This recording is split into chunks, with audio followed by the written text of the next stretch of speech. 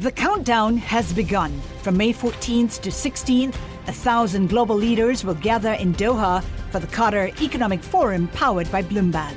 Join heads of state, influential ministers, and leading CEOs to make new connections, gain unique insights, and uncover valuable opportunities in one of the world's most rapidly rising regions. Request your invite for this exclusive event at QatarEconomicForum.com. Welcome to the Bloomberg Markets Podcast. I'm Paul Sweeney, alongside my co-host, Matt Miller. Every business day, we bring you interviews from CEOs, market pros, and Bloomberg experts, along with essential market-moving news. Find the Bloomberg Markets Podcast on Apple Podcasts or wherever you listen to podcasts and at Bloomberg.com/podcast. It's a dramatic intervention to stave off an imminent crash in the gilt market by pledging unlimited purchases of long-dated bonds.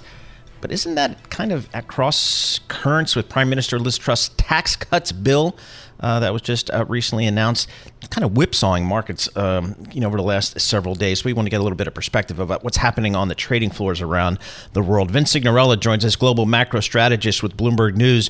Vince, what do you make of what's coming out of our good friends over in London? Quantitative easing. No. No, the interesting thing is this was all taken up basically because of the pension issue. Pensions had taken a beating on this move in bonds. There were some questions about liquidation and liquidity issues. So the BOE really just stepped in to protect the pension funds. And as one Treasury trader friend of mine said today, is the BOE essentially engaging in yield curve control by another name, similar to the Bank of Japan moves of late. And you could argue that that's realistic what's going on. I'm looking at the long end of the curve here, down 100 basis points in yield. Yesterday we went over 5 on the UK 30-year. Today we're under 4. That kind of move looks like panic. Well, it's the same situation. It is because the pension funds are out in the long end. So that's where the Bank of England is playing. It's almost an operation twist, if you will, as to what they're doing, trying to stabilize the rate situation. What does it mean? What does it mean, Vince? If you're a trader who bought the 30-year gilts yesterday, I guess you're in pig heaven. But if you are short, if you went short them yesterday, you're closing up shop. Yeah, absolutely. No, this is a rip your face off kind of move, as we actually say on the street. If you decided you were going to short that market yesterday, but it's a little bit of fiscal irresponsibility as to what was happening prior to today, and what the markets were spanking the pound and that market yesterday aggressively, because they don't like what the fiscal policy is about cutting taxes and increasing spending, while the Bank of England is talking about raising 200 basis points to try to fight inflation. You've got the Treasury Department and the Bank of England working at odds, which is an almost emerging market kind of crisis. You've taken a G10 country and you've thrown it into EM. Yep. Almost. I mean, how often in developed markets do bond yields move 1 full percentage point in the space of like 20 minutes? Vince, are we highly unlikely? Vince, are we going to get parity with pound sterling and dollar? Yeah, because the pound hasn't exactly strengthened. We're at 106.97 right now. I think the currency is very much in danger of a collapse. I think it depends on what the Bank of England does next. I mean, if the Bank of England raising rates now to try to defend the pound is going to make the situation worse. It's going to look like the Soros era, where markets are going to see the Bank of England in a panic mode, trying to protect sterling, trying to protect the currency by raising rates, and the market is going to take that a bit between their teeth and see this as an opportunity to push them to see how far they can go, because there's only so far they can raise rates to try to protect the pound when you have mortgages going back to being marked up. And what does that do to the consumer? You're giving them money in a tax cut, but then you're taking it away by higher mortgage rates. So it's literally like throwing money into the fireplace. It just doesn't help you. Yeah, and I'll remind our listeners that here in the U.S. you get a 30-year fixed mortgage. In the U.K., often the mortgage you get is for less than 10 years. So you I think there are 1.8 million people in the UK who need to refi their mortgages this year. Still. Ooh. Yeah. Tough situation going from 0 to, well, maybe they had a 3% rate and now they're looking at like 9. So, Vince, coming back to this side of the ocean, Federal Reserve, they look at all this global uncertainty. They look at kind of the instability coming out of Great Britain, one of our biggest partners. Does that influence them at all? Well, I think they have to keep this in mind because you have a similar situation here in the U.S. You've seen the stock market drop some, 20% or so? Yep. Does that put pressure on U.S. pension funds? It's very likely. You're probably going to see another round of earnings that are not going to look too rosy because of the move in the dollar.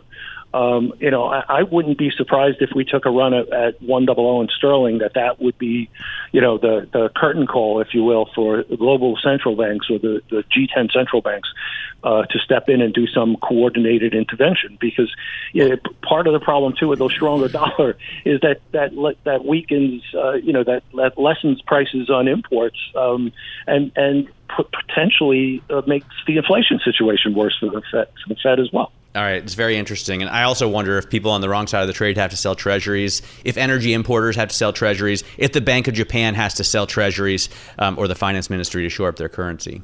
All right, Vince Signorella, good stuff. We appreciate it. Macro strategist for Bloomberg. Give us a sense of just kind of what he's hearing on the street from bond traders, currency traders, and a lot of uncertainty, particularly coming out of the UK with what's been happening over there over the past really 3, 4, 5 days, just putting a lot of uncertainty into the markets. Hi, I'm Ron Kraszewski, Chairman and CEO of Stifel. Financial advisors. If you're not growing your practice, you're losing market share. Stifel is a growing entrepreneurial, advisor-centric firm built for successful advisors like you. Imagine having the resources of the largest wirehouses and the support of the boutique shops, but none of the bureaucracy to get in the way of you serving your clients. At Stifel, it's your business, your book, your clients. I always tell the advisors we're recruiting, I want you to come to Stifel and double or triple your business. Most of them laugh and shake their heads, but I'm serious. Don't take it from me. Take it from Stifel's #1 finish in J.D. Power's 2023 U.S. Financial Advisor Satisfaction Study. So, there's a reason why 148 financial advisors joined Stifel last year. Come join us and find out why Stifel is the firm where success meets success. Visit www.choosestifel.com. Stifel Nicholas and Company Incorporated, member SIPC and NYSE. The countdown has begun. This May, 1,000 global leaders will gather in Doha for the Qatar Economic Forum powered by Bloomberg, held in conjunction with our official partners, the Qatar Ministry of Commerce and Industry and Media City Qatar, and premier sponsor QNB. Join heads of state, influential ministers, and leading CEOs to make new connections and gain unique insights. Learn more at QatarEconomicForum.com.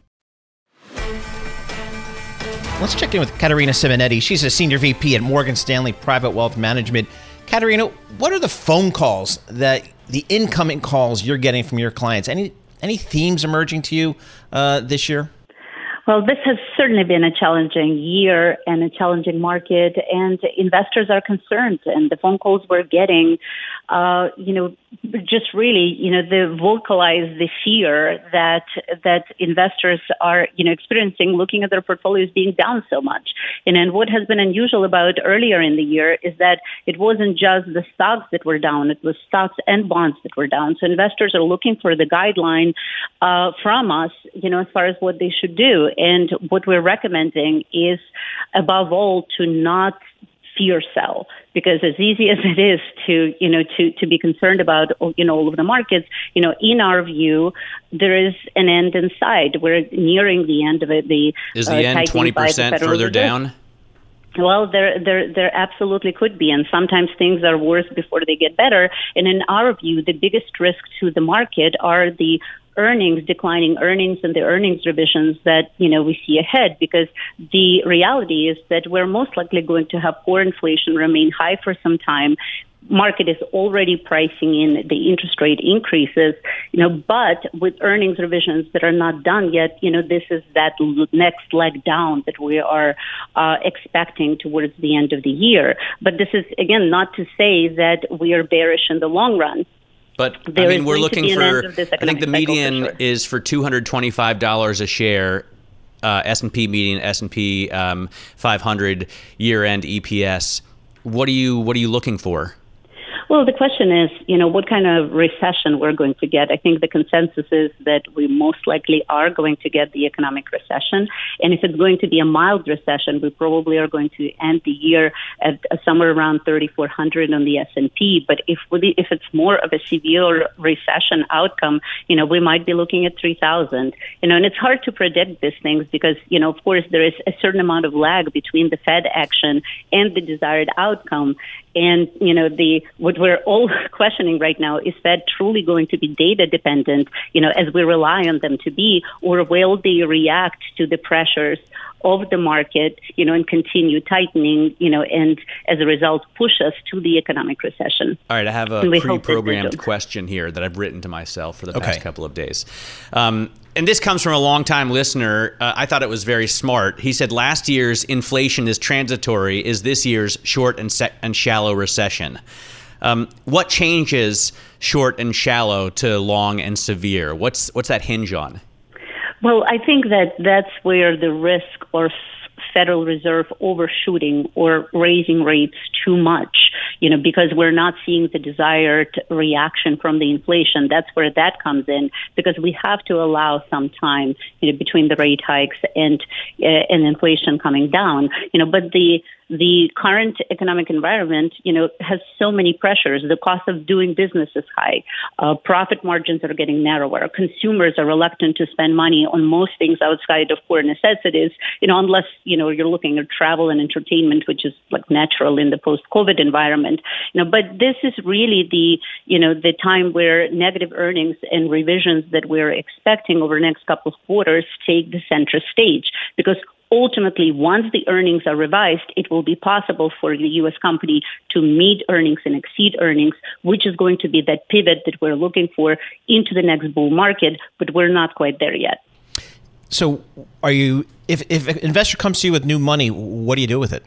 Well, with new money, currently, understanding the risks and understanding, what is ahead of us, we would dollar cost average into the equity market. We definitely would recommend staying invested, but we will pivot and lean towards the defensive sectors like healthcare, utilities, consumer staples, and REITs, all dividend-paying stocks, because income is extremely important in this inflationary environment. The other thing to consider is relative to bonds, stocks are pretty expensive, but finally, unlike earlier in this year, there is a little bit of a safe haven in fixed income, especially in short-term, high-quality corporate bonds and treasuries. We can get significant amount of yield in these sectors, and if there is a argument to be made for a safer asset allocation while we get through this challenging, volatile cycle in the market, that makes sense for a lot of investors here.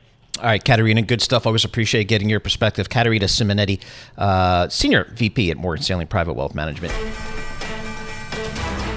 Well, I've always said trading biotech stocks is a tough way to make a living. You really have to be right. I mean, if you're right, you make a lot of money. But boy, if you're wrong, you lose a lot of money here on these new drugs.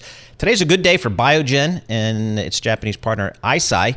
Stocks are both surging. At Biogen up about 36% today. They had some good news on one of their trials about one of their Alzheimer's drugs. And to give us the latest is Robert Langreth. He covers all things biotech healthcare for Bloomberg News.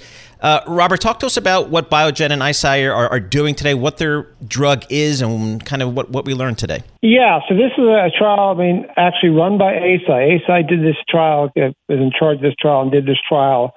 It's in partnership with Biogen, but Eisai was really running it, and Biogen, I think, would get half of the profits as part of this long-standing collaboration. But basically, this is a drug to remove amyloid, this toxic protein from the brains of Alzheimer's patients. And drug companies have been trying to do this for many years and have tested all sorts of other drugs to do this, and all the previous trials of other drugs for amyloid have generated either mixed results or failed entirely in trials. So they've been working on it years and years with little success.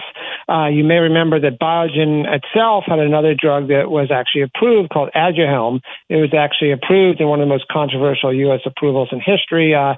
And it was another amyloid drug, but then Medicare refused to cover it because the results of their trials were kind of contradictory, and no one could figure out whether it worked or didn't work.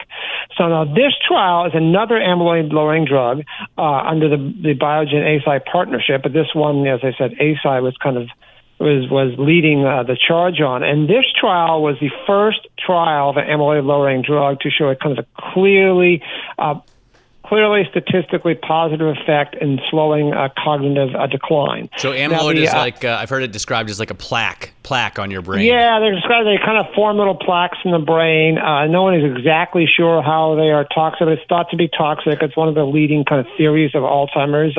Everything about Alzheimer's is controversial, but this is kind of one of the leading theories. So basically, it appeared in this very big trial, this new drug, to show, a small positive effect. Now, it appears to be kind of quite modest. It's like 0.45 points on an 18-point scale. So I think the big debate next is going to be like, how clinically meaningful, is this? But, everyone thinks this is enough to get approval. Side question, kind of, why do they give these drugs such bad names? Aduhelm was the last one. What's this one called? It's similarly unpronounceable. Well, this is a generic name. It's lecanemab. So MAB stands for monoclonal antibody. But it's going to get if it's approved, it's going to get a brand name, and we don't know what that's going to be. So it could be another incomprehensible brand name.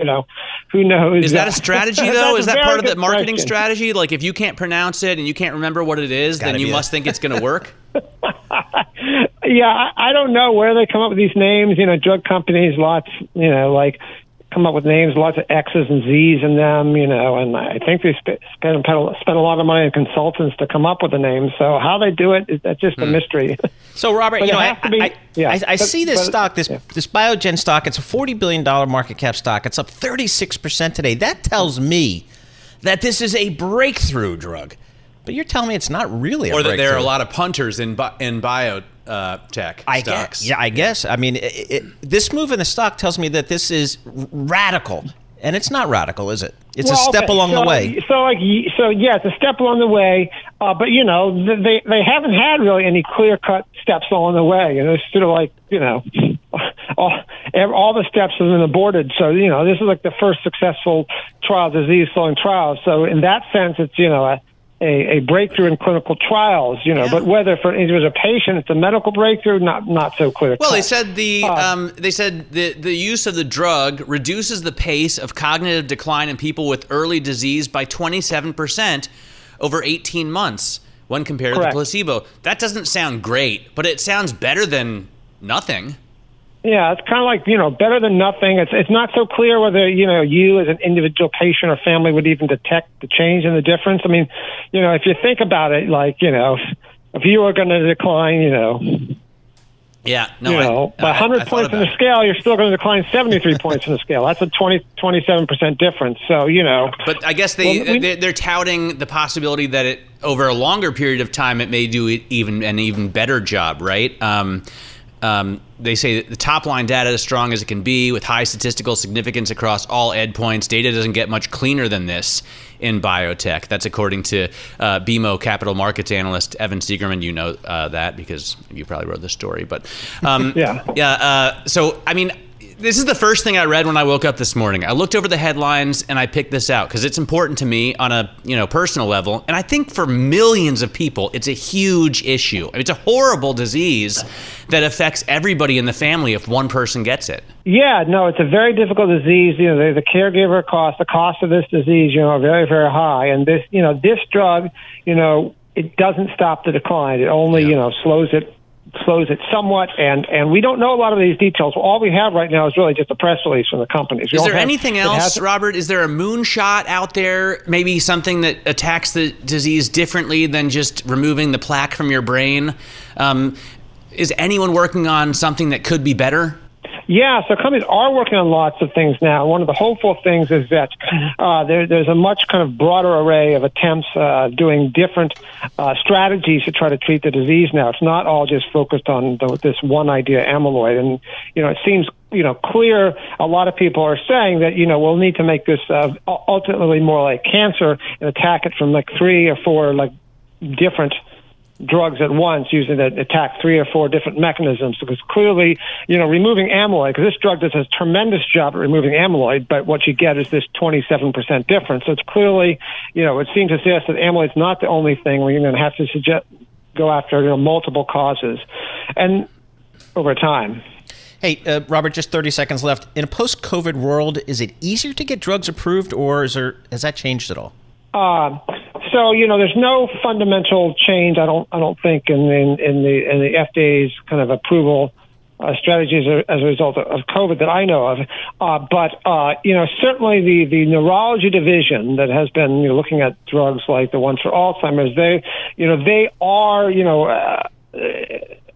seem to be taking an aggressive strategy and trying to get drugs approved that begin to show some kind of a difference.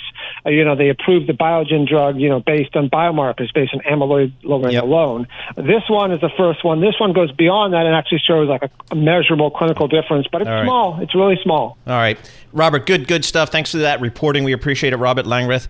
Hi, I'm Ron Kraszewski, Chairman and CEO of Stifel. Financial advisors, if you're not growing your practice, you're losing market share. Stifel is a growing entrepreneurial, advisor-centric firm built for successful advisors like you. Imagine having the resources of the largest wirehouses and the support of the boutique shops, but none of the bureaucracy to get in the way of you serving your clients. At Stifel, it's your business, your book, your clients. I always tell the advisors we're recruiting, I want you to come to Stifel and double or triple your business. Most of them laugh and shake their heads, but I'm serious. Don't take it from me. Take it from Stifel's #1 finish in J.D. Power's 2023 U.S. Financial Advisor Satisfaction Study. So, there's a reason why 148 financial advisors joined Stifel last year. Come join us and find out why Stifel is the firm where success meets success. Visit www.choosestifel.com. Stifel Nicholas and Company Incorporated, member SIPC and NYSE. The countdown has begun. From May 14th to 16th, 1,000 global leaders will gather in Doha for the Qatar Economic Forum powered by Bloomberg. Join heads of state, influential ministers, and leading CEOs to make new connections, gain unique insights, and uncover valuable opportunities in one of the world's most rapidly rising regions. Request your invite for this exclusive event at QatarEconomicForum.com. I want to bring in our next guest, Al Otero. He's a portfolio manager at Armada ETF Advisors, and they've got a U.S. REIT ETF, HAUS, talking about the housing market. We had some pending home sales today. Month on month, it was down 2%. The consensus was for a decline of 1.5%, but on a year-on-year basis, that's how I like to look at it. Came in at minus 22.5%, so it looks like this housing market rolling over. Al, thanks so much for joining us here. Talk to us about your HAUS REIT ETF and kind of what you're trying to do with this ETF, and then love to get also your overview of just kind of this where we are in this housing market. Sure. Terrific. Good morning. Thanks so much for having me. Yes, and Armada ETF is a relatively newly formed advisory firm. House is our first product. We basically have backgrounds in the REIT industry, in the ETF industry, and then also in the direct real estate industry. And the goal with House was really, and our founder was looking, about 2 years ago, and was looking for a residential REIT ETF.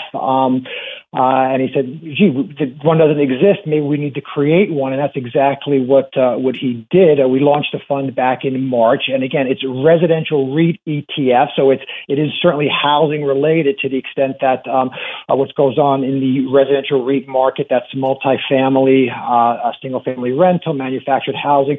Certainly a correlation there with the single family housing market.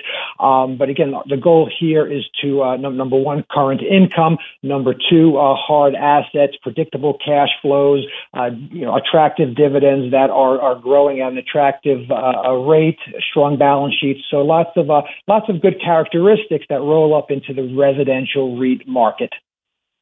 So what do the flows look like thus far? What are you looking at in terms of assets under management? Sure, we're tiny, guys. We launched back in early March. We have a couple, several $1 million in the fund right now. We launched into a bit of a volatile environment. I think a lot of folks that we're talking to like the idea. Residential REITs, and residential real estate, again broadly defined, as I mentioned earlier, not just housing. Has been a favored part of the investment landscape for a very long time.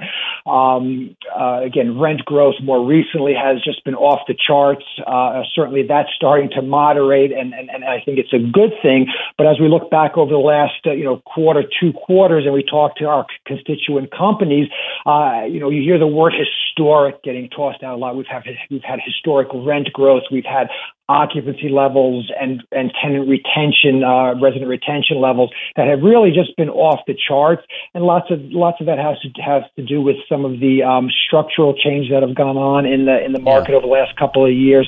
But we continue to see good demand for this product. I can imagine if you'd launched at the beginning of 2021, you'd just be shoveling out cash, right? But you come in at a time, well, basically at the peak. Right when I bought my house, you launched your house, and I feel like I got the very top price I possibly could have paid. But at a low? I did at least get a low rate. And now we're looking at mortgage rates up over 7% in some cases. Is this part of the problem for house? And do you have other products that you're looking to launch around this? Sure. The second, to answer your second question, Matt, we are looking at other products to launch around this. But I think the heart of the matter, again, as it relates to housing, and it's a long-term investment. Long-term investment. You recently bought your house. You're going to hopefully be in there on average, right? 15 years or so, thereabouts. So it's a long-term investment. Obviously, historically, HPA, house price appreciation, has been inflationary plus. So there's a hedge against inflation there.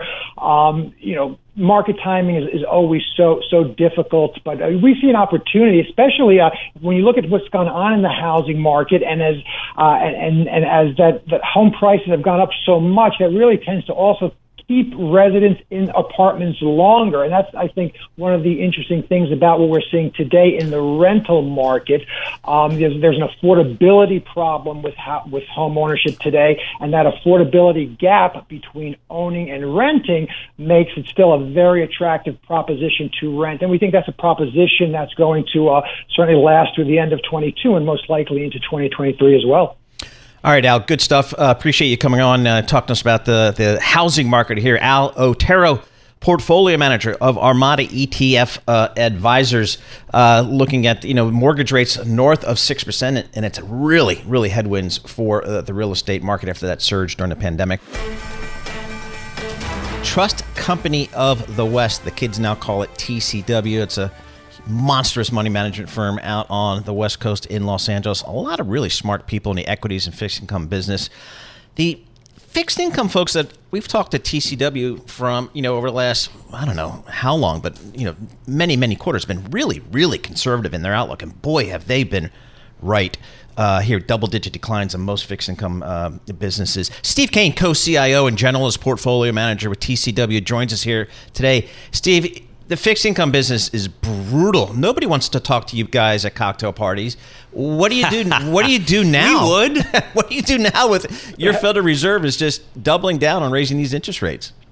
Well, guys, actually, even in the good times when bonds are doing well, no one wants to talk to us at cocktail parties. So this environment's no different from that perspective. Is it a buy now? Jeff Gundlach, I believe, a TCW alum, he's been buying bonds over the last couple of days, at least according to his Twitter, but he says it's been partially painful, I guess, until the last few hours. Yeah, and I think we're seeing a lot more value in the market. Starting with the idea that Fed tightening cycles, where you were starting this conversation, they're never fun. They're, as I sort of joke with some of our folks around here, you don't know they're over, but when you start to taste the bile in the back of your throat, you're probably getting close, and we're starting to get to that point. But yeah, it's been a brutal market. But, when you talk about real rates in the mid 1% level and investment-grade bonds, 5.5+%, agency mortgages pushing 6%, high yield almost to 10%, those start to look very attractive to us. So we've been scaling in. We're a little bit long duration. We like the rate environment. We're not firing all our bullets at today's level. We think there could be more volatility, probably will be, and more pressure upward on rates before this is all done. But, we're seeing value. So what do you do when you see, 30-year gilts yielding 5%? Do you start to kind of average into that, or are the markets too volatile to make a call? Do you wait till things calm down? Well, we actually got that one right, believe it or not. That we actually yesterday weighted in to 30-year gilts right around 5%, and then we sold them today. Nice. Wait a minute, I thought TCW are these long-term buy and hold people. What are you guys doing over there? I'm not going to tell you about all the trades that went the other way, but I'm happy to. Is the idea that basically when you make that much money, you don't want to get greedy and you just cash in? Yeah, it is. There's a lot of volatility, and the UK is certainly not an area where we have a lot of confidence in the near-term direction of where things are heading. But when things get to extreme levels, like we saw, we weren't positive rates were going to peak out there, or there would be intervention. That wasn't really the thesis. But the markets do push back against policymakers at some point, and that will be the case with the currency as well. The bond vigilantes, they're back, according to Ed Yardeni. So, Steve, how about credit quality here? A lot of folks are saying we're either in a recession or certainly heading towards one. It may even be a severe one. Your teams, your analysts, are they really sharpening their pencils and kind of checking out all the ratios to make sure that they're not overly exposed to credit risk? Yeah, we are. I mean, I think the areas to be very concerned about, I think, are anything that touches Europe, given the degree of stress that that economy is going to be under with the energy crisis there. Here in the U.S., yes, we're definitely sharpening our pencils. There's areas of the market, regulated areas like banks, that we think, notwithstanding the fact that banks typically do suffer a bit during recessions, we think the banks are well positioned today. And so there are areas in the investment-grade market where we sharpen the pencils. We've stressed, what credits will look like in a recession, even a severe one, and feel very comfortable at, for example, money center bank, senior debt of money center banks north of 200 basis points spread to treasuries. We think that's a very attractive risk return, notwithstanding a fairly bearish outlook for the economy. We do think we're heading for a recession. Is it too bearish? Is it too bearish? Yeah, Druckenmiller said he would be. I think he said he'd be shocked if there wasn't a recession by the end of the year. Is high yield then too risky right now? Yeah, well, here's what I would say about high yield. As I mentioned, almost 10% yield. If you could buy your high yield today, put it in a drawer, go do a Rumpelstiltskin, fall asleep, and wake up in 5 years, you'd be happy you did that. But high yield doesn't, we're in a mark-to-market world, total return world, and our sense is that we haven't hit the widened spreads on high yield in this cycle at, 550 off treasuries or a little north of that. We think there's material widening. We're adding a little bit. We're seeing a little bit of opportunity, but we're saving our powder. We do think, somewhere, hundreds of basis points wide to here is where you start to, back up the truck. All right. Good stuff. As always, Steve Kane, co-CIO and Generalist Portfolio Manager, TCW Investment Management. That meeting plus the Capital Group are your two anchor meetings when you go to Los Angeles. Those are the ones, and you build your whole schedule around that. So when you're going out there to pitch your wares, TCW and Capital Group. Thanks for listening to the Bloomberg Markets Podcast. You can subscribe and listen to interviews at Apple Podcasts or whatever podcast platform you prefer. I'm Matt Miller. I'm on Twitter at MattMiller1973. And I'm Paul Sweeney. I'm on Twitter at PT Sweeney. Before the podcast, you can always catch us worldwide at Bloomberg Radio. The countdown has begun. This May, 1,000 global leaders will gather in Doha for the Qatar Economic Forum powered by Bloomberg, held in conjunction with our official partners, the Qatar Ministry of Commerce and Industry and Media City Qatar, and premier sponsor QNB. Join heads of state, influential ministers, and leading CEOs to make new connections and gain unique insights. Learn more at QatarEconomicForum.com.